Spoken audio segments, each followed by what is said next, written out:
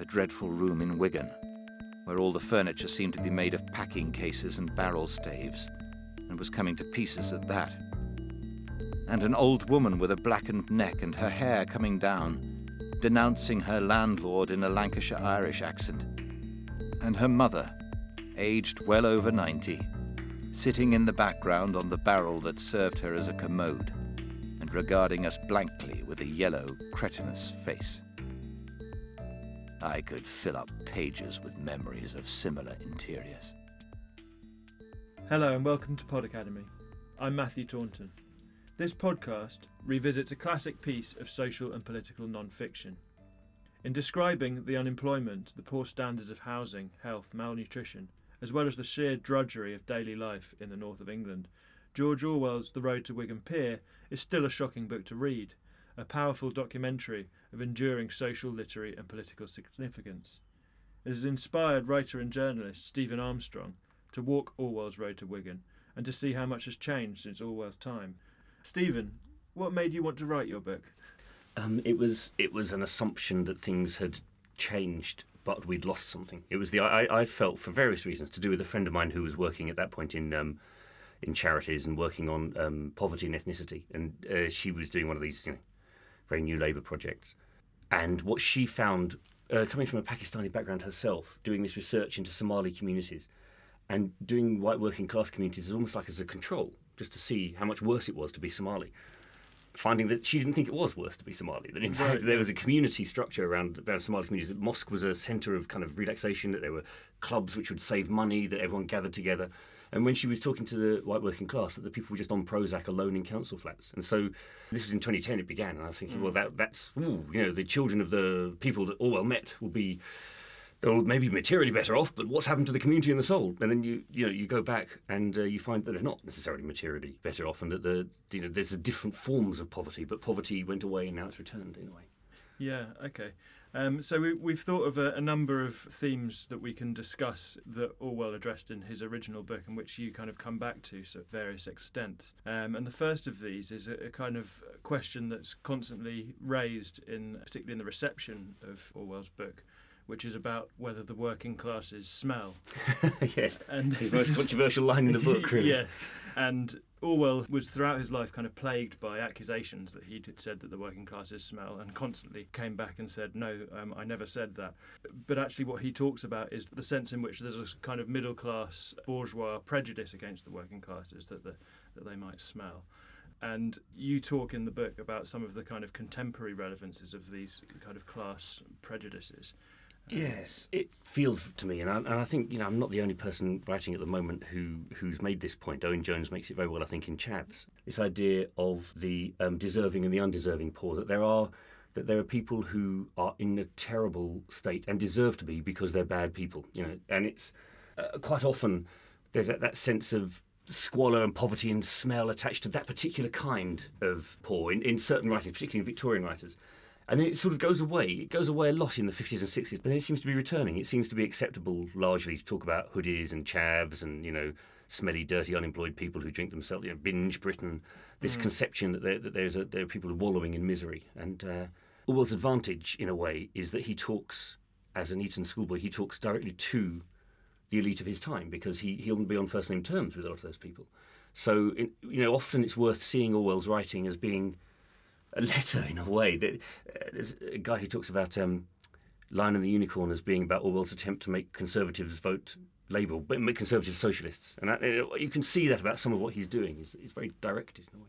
Yeah, absolutely. I mean, it certainly has that kind of polemical angle in mind.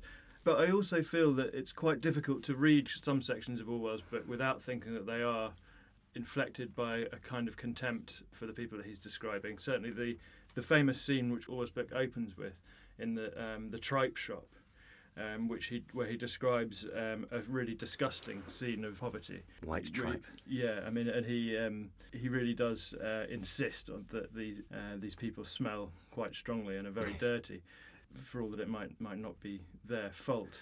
There's lots of ways of looking at Wigan Pier with regards to Orwell, and people disagree in enormous amount. When I began the book, I thought it was a very minor and neglected part of his canon, and I'd read it and it had been influenced by it, but then I hadn't looked at it again for years. I'd gone back to 1984 a number of times, but never gone back to that. But then I realised how important it was for a lot of people. So what I say about Wigan Pier is my view, and people agree and people disagree. I think that you can see, to a degree, Orwell making a journey while he's writing a book that's not just a journey to the north of England. It's also almost like a philosophical journey he's making. And he does begin the book with his down and out in London and Paris tramp's nose. He goes to the worst parts of Wigan, and he comes across this tripe shop. And there's some debate in Wigan about exactly how realistic that depiction of the tripe shop was. Yeah. But then, in a way, then what happens is he goes through the book and he almost does an about flip. And I think that the tripe shop scene is one that we all remember who read it. But there's a scene later on that I find the most difficult, which is the scene where he idealises the working class household to a mythical degree, where he has father with his pipe by the fire, the manly coal miner, and he has mother and doing the knitting and the children behaving themselves. And this, neither of those are real. Neither of those are in any way accurate depictions of what was going on in northwest England at that time. But he goes straight from contempt to worship without passing points in between. So I think that's why. Well, I mean, that's a massive generalisation. That's not true. It's not fair.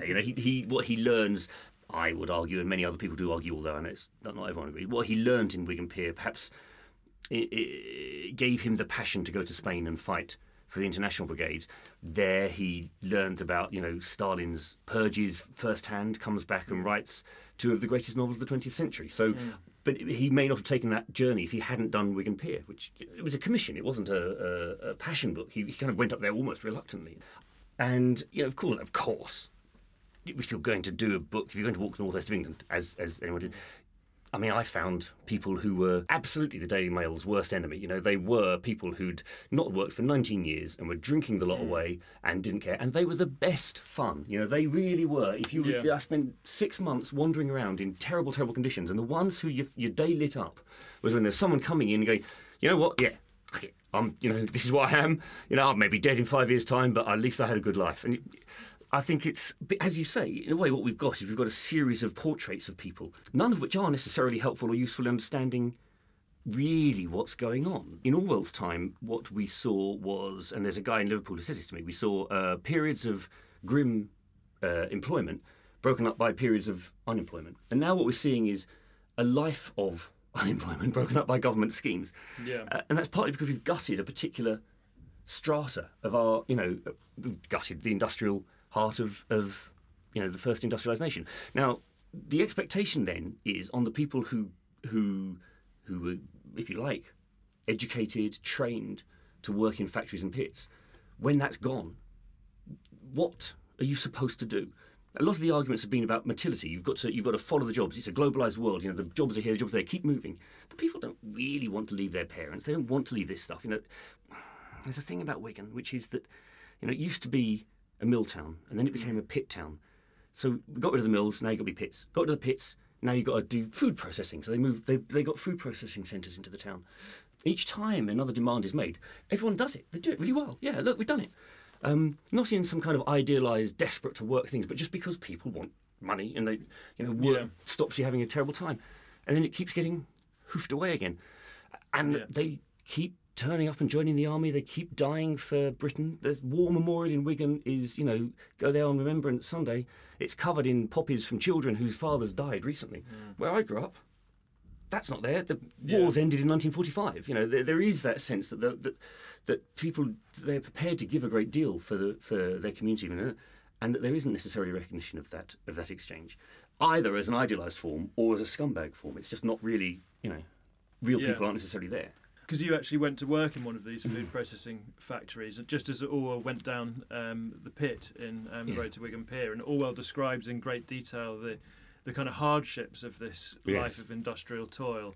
And because in your book you're dealing with a kind of a post-industrial landscape, it's quite a different set of problems, isn't it? Because there are continuities as well, but Orwell, talks about how ugly Wigan has been made by these slag heaps, by this, this coal mining industry, and how brutal and often short the life is of the coal miner.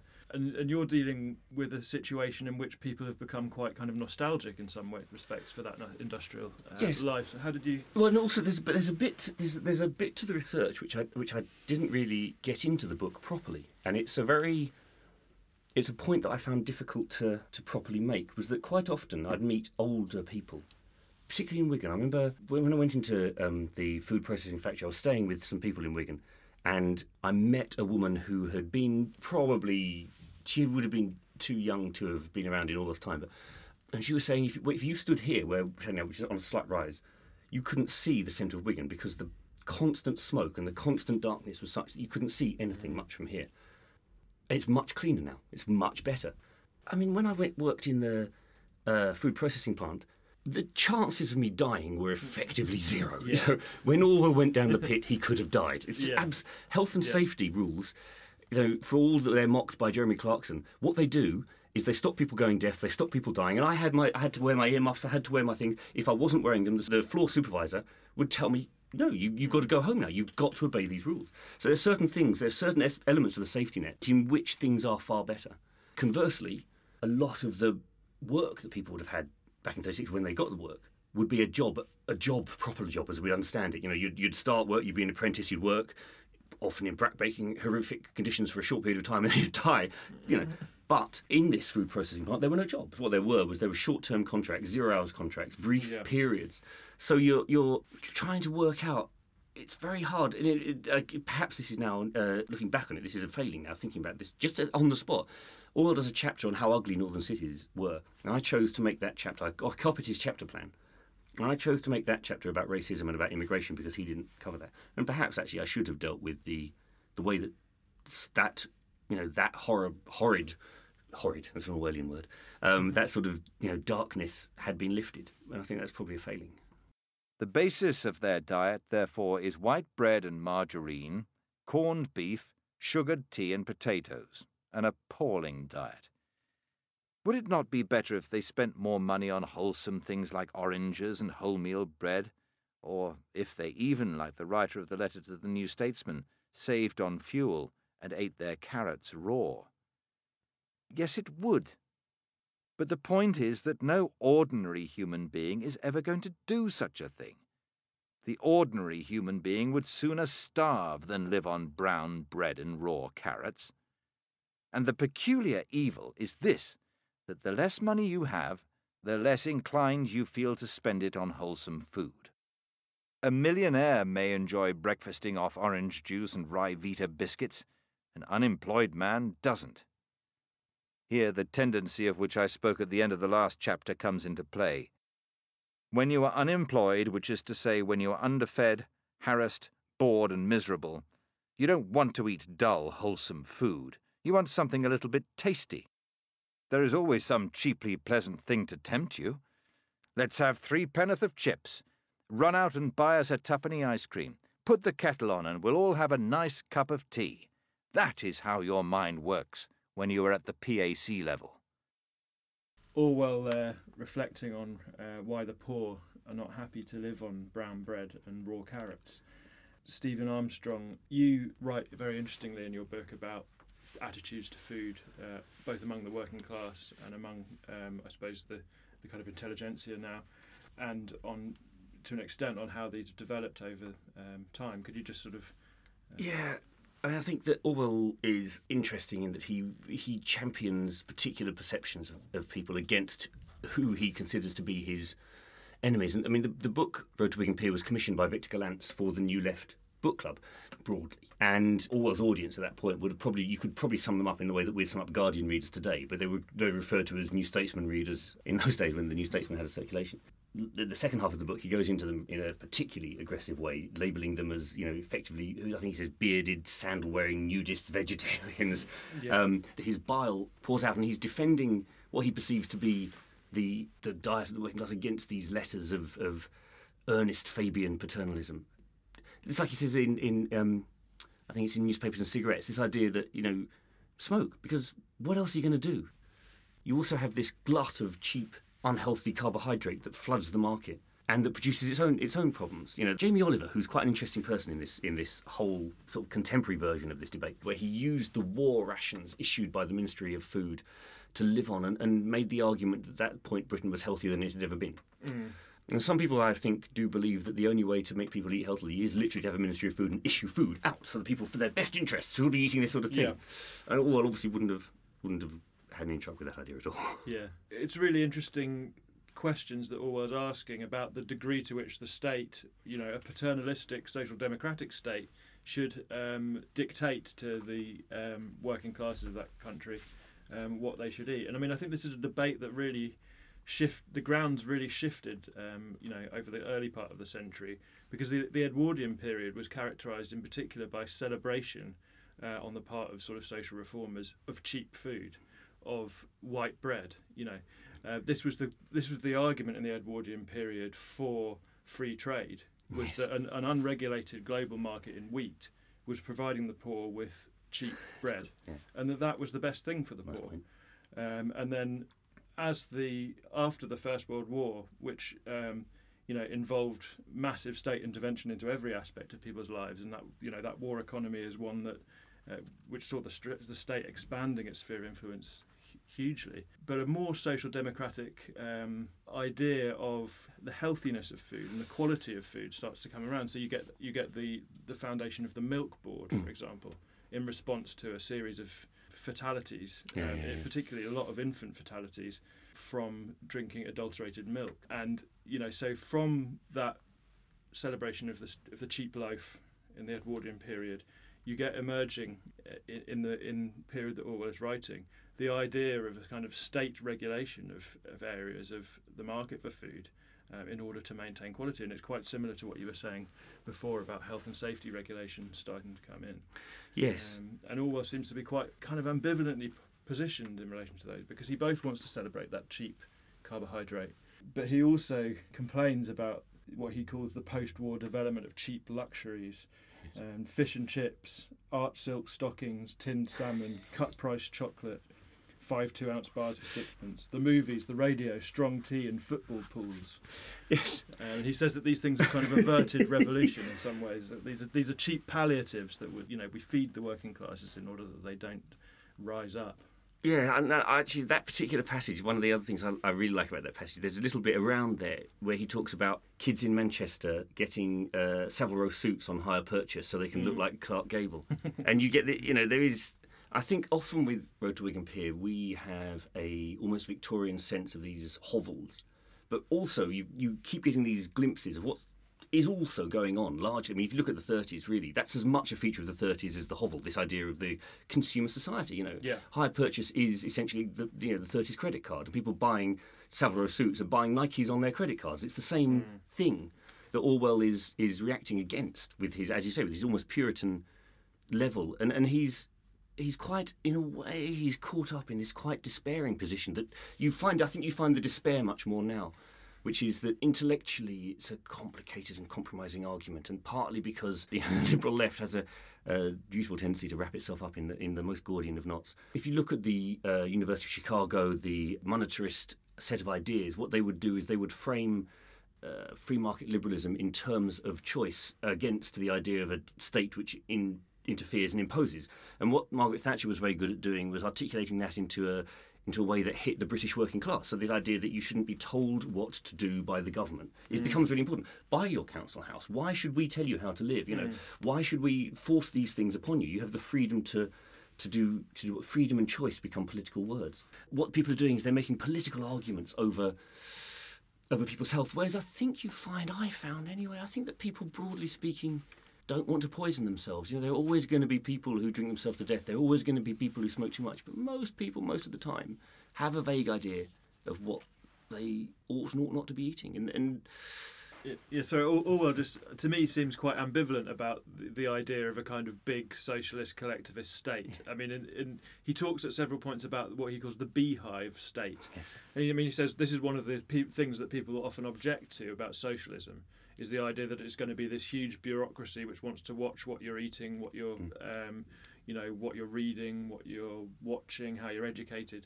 And he says, the beehive state is in a way inevitable in a highly industrialised society, and the choice isn't between a beehive state and a not beehive state. It's between a socialist beehive state and a fascist beehive state. And he makes this kind of very 1930s argument, really. Yeah, I mean, which is extremely kind of perceptive, especially in terms of the way that many of the people that he derides as the kind of bourgeois left weren't making those kind of arguments. But he certainly doesn't seem to be an enthusiastic supporter of the beehive as a model for society. And so I think in some respects he would have understood some of those kind of Cod Thatcherite arguments about why are you interfering with my life, oh government. Yes, well, I think there's a lot of people who would argue that Orwell, as he lived, would have been essentially a high church Tory by the time he reached later writing. And maybe you can see in the Daily Telegraph people like Peter Oborne are probably the true inheritors of Orwell's direction. Anyway, I mean, oddly, if you search for Road to Wigan Pier in the British media, the newspaper that quotes from Road to Wigan Pier most commonly is the Daily Telegraph, and not the same author, lots of different authors. There's a very and Oborne wrote an editorial just after the riots, which was, I think, Orwellian. You know, he poured scorn on everybody largely, and in this beautiful invective. Orwell assumes the existence of the beehive state because of his time and his place. I suppose what I found, conversely, is that it was, and you spoke, I think, off mic, but you spoke about Orwell calling for a new socialist party in the Road to Wigan Pier. And there were moments, particularly writing the book in August, where you would see something that Peter Oborne was writing, and then you'd read something that Danny Dorling was writing from the left, and you did get a sense that there was a third, or maybe fourth these days, perspective, which was this one nation view, if you like, that was practical, largely. That okay, this is we understand what you're arguing about, but can we just fix things, please? Can we have a party that will just fix things? And then, but the thing that Orwell had at that time is he was arguing, if you like, against a spectrum of perspectives. You know, whilst he was walking the Road to Wigan Pier, Keynes was coming up with his masterwork. You know? The welfare state wasn't conceived of, but there were developments in that regard. There was Marxism, there was Fabianism, there was fascism. There were different strands of political ideas. The ideas of socialism that Orwell is arguing for and against don't really exist anymore. Really, no one's taking those ideas forward into the political debate in any kind of meaningful way. The people who are, I think, making a difference tend to be working really within a few square miles. You know, there are people in towns and cities who are doing incredible things, who are rethinking structures of care at a non-impositional, really creative way, but who are working just from community centres. And now these people are disempowered, they're struggling financially, but they have a very interesting set of values and ideas which are learned and created from experience rather than from ideology. And I think the most interesting thing would be to see, and I don't think anyone will, but to see how you could bring these ideas together into something, I don't know what you'd call it, communitarianism or something, but into a set of ideas which were not imposed from above, but flourished up from below, but were nonetheless rich in learning and experience. Okay, Steve, with that in mind, let's just wrap up by thinking about Orwell's sort of relation to the left, and if we might do it a little bit, kind of the legacy of his ideas, and not just his ideas, but his kind of mode of address for the left now.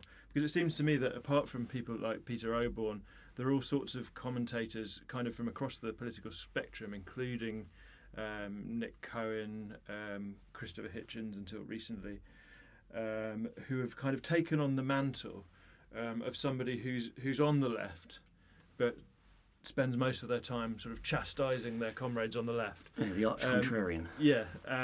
And Orwell's book came in two parts. The first part was a detailed description of his time in Wigan and in other northern cities. And the second part was largely a long kind of chastisement of various left-wingers who he described as vegetarians with wilting beards, Bolshevik commissars, earnest ladies in sandals, shock-haired Marxists chewing polysyllables, escaped Quakers, birth control fanatics, and Labour Party backstairs crawlers.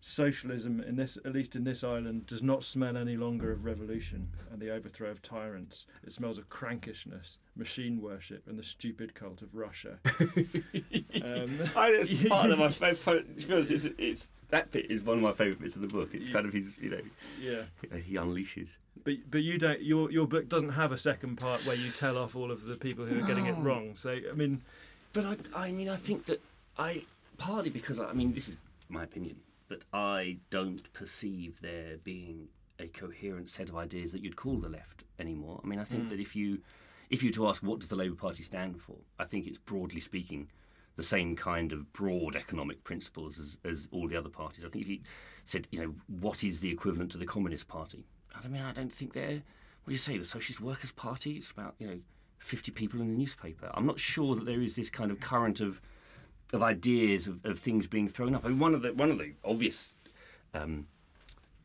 proofs of this, if you like, is that when Orwell travelled, he was largely helped out by trade union officials and independent Labour Party and Communist Party members. And the organisations, really the only organisations that I could find on the ground when I was going was people like Oxfam, small-scale local charities, and the church. And that was pretty much it.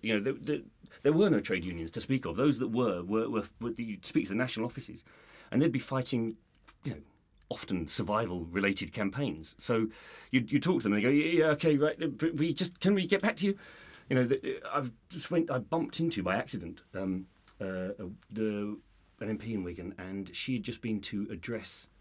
She's young. She didn't know that there had been a National Union of Rail Workers, and she'd just been to speak to them. She said, "Wow, I didn't know that." I think you're a Labour MP. You would have a vague awareness of the National Union of Rail Workers, but there was no, for her mind, this union had stopped existing. But these were these old men who would listen to her talk. So I think that where he encountered this kind of intense student union, if you like, debate all across the country at every level, I'm not sure that you'd know who to tilt at, really. Yeah. I tilt at the past of the Labour Party. I tilt at the ideas they came up with in the 50s and the 90s to a degree, but I don't know who you tilt at. Yeah. I mean, I think in some ways some of the bile of the kind of anti-communist left, like of the sort of the non-communist left, as they were called, who very much took their cue from Orwell and Koestler in trying to develop a mode of discourse that was social democratic and socialist, but also like virulently anti-communist. I find echoes of it in some of the writings about Islamism that you see now. Yeah. In terms of, there's a sense that people like Nick Cohen, Christopher Hitchens, were always very concerned about people on the left who are seen to be sympathetic to radical Islam. Yeah. And that seems to be a structure and a way of talking about politics, which has kind of come down from that particular form of non-communist left writing that comes from Orwell.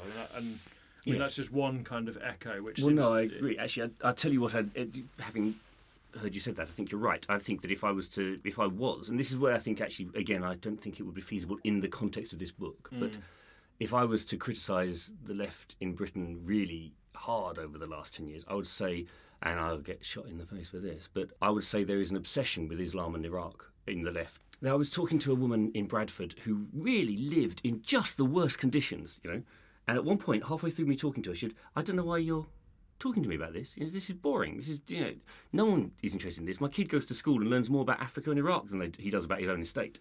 If you're living in a really, really impoverished council estate, where you're having your benefits cut, if you're having Bright House come around to reclaim your furniture and your television, if you've got, you've got very little hope apart from debt, I'm not sure proving who was right in the Blair-Bush axis is the most important thing anymore, really. I think it's time we moved on."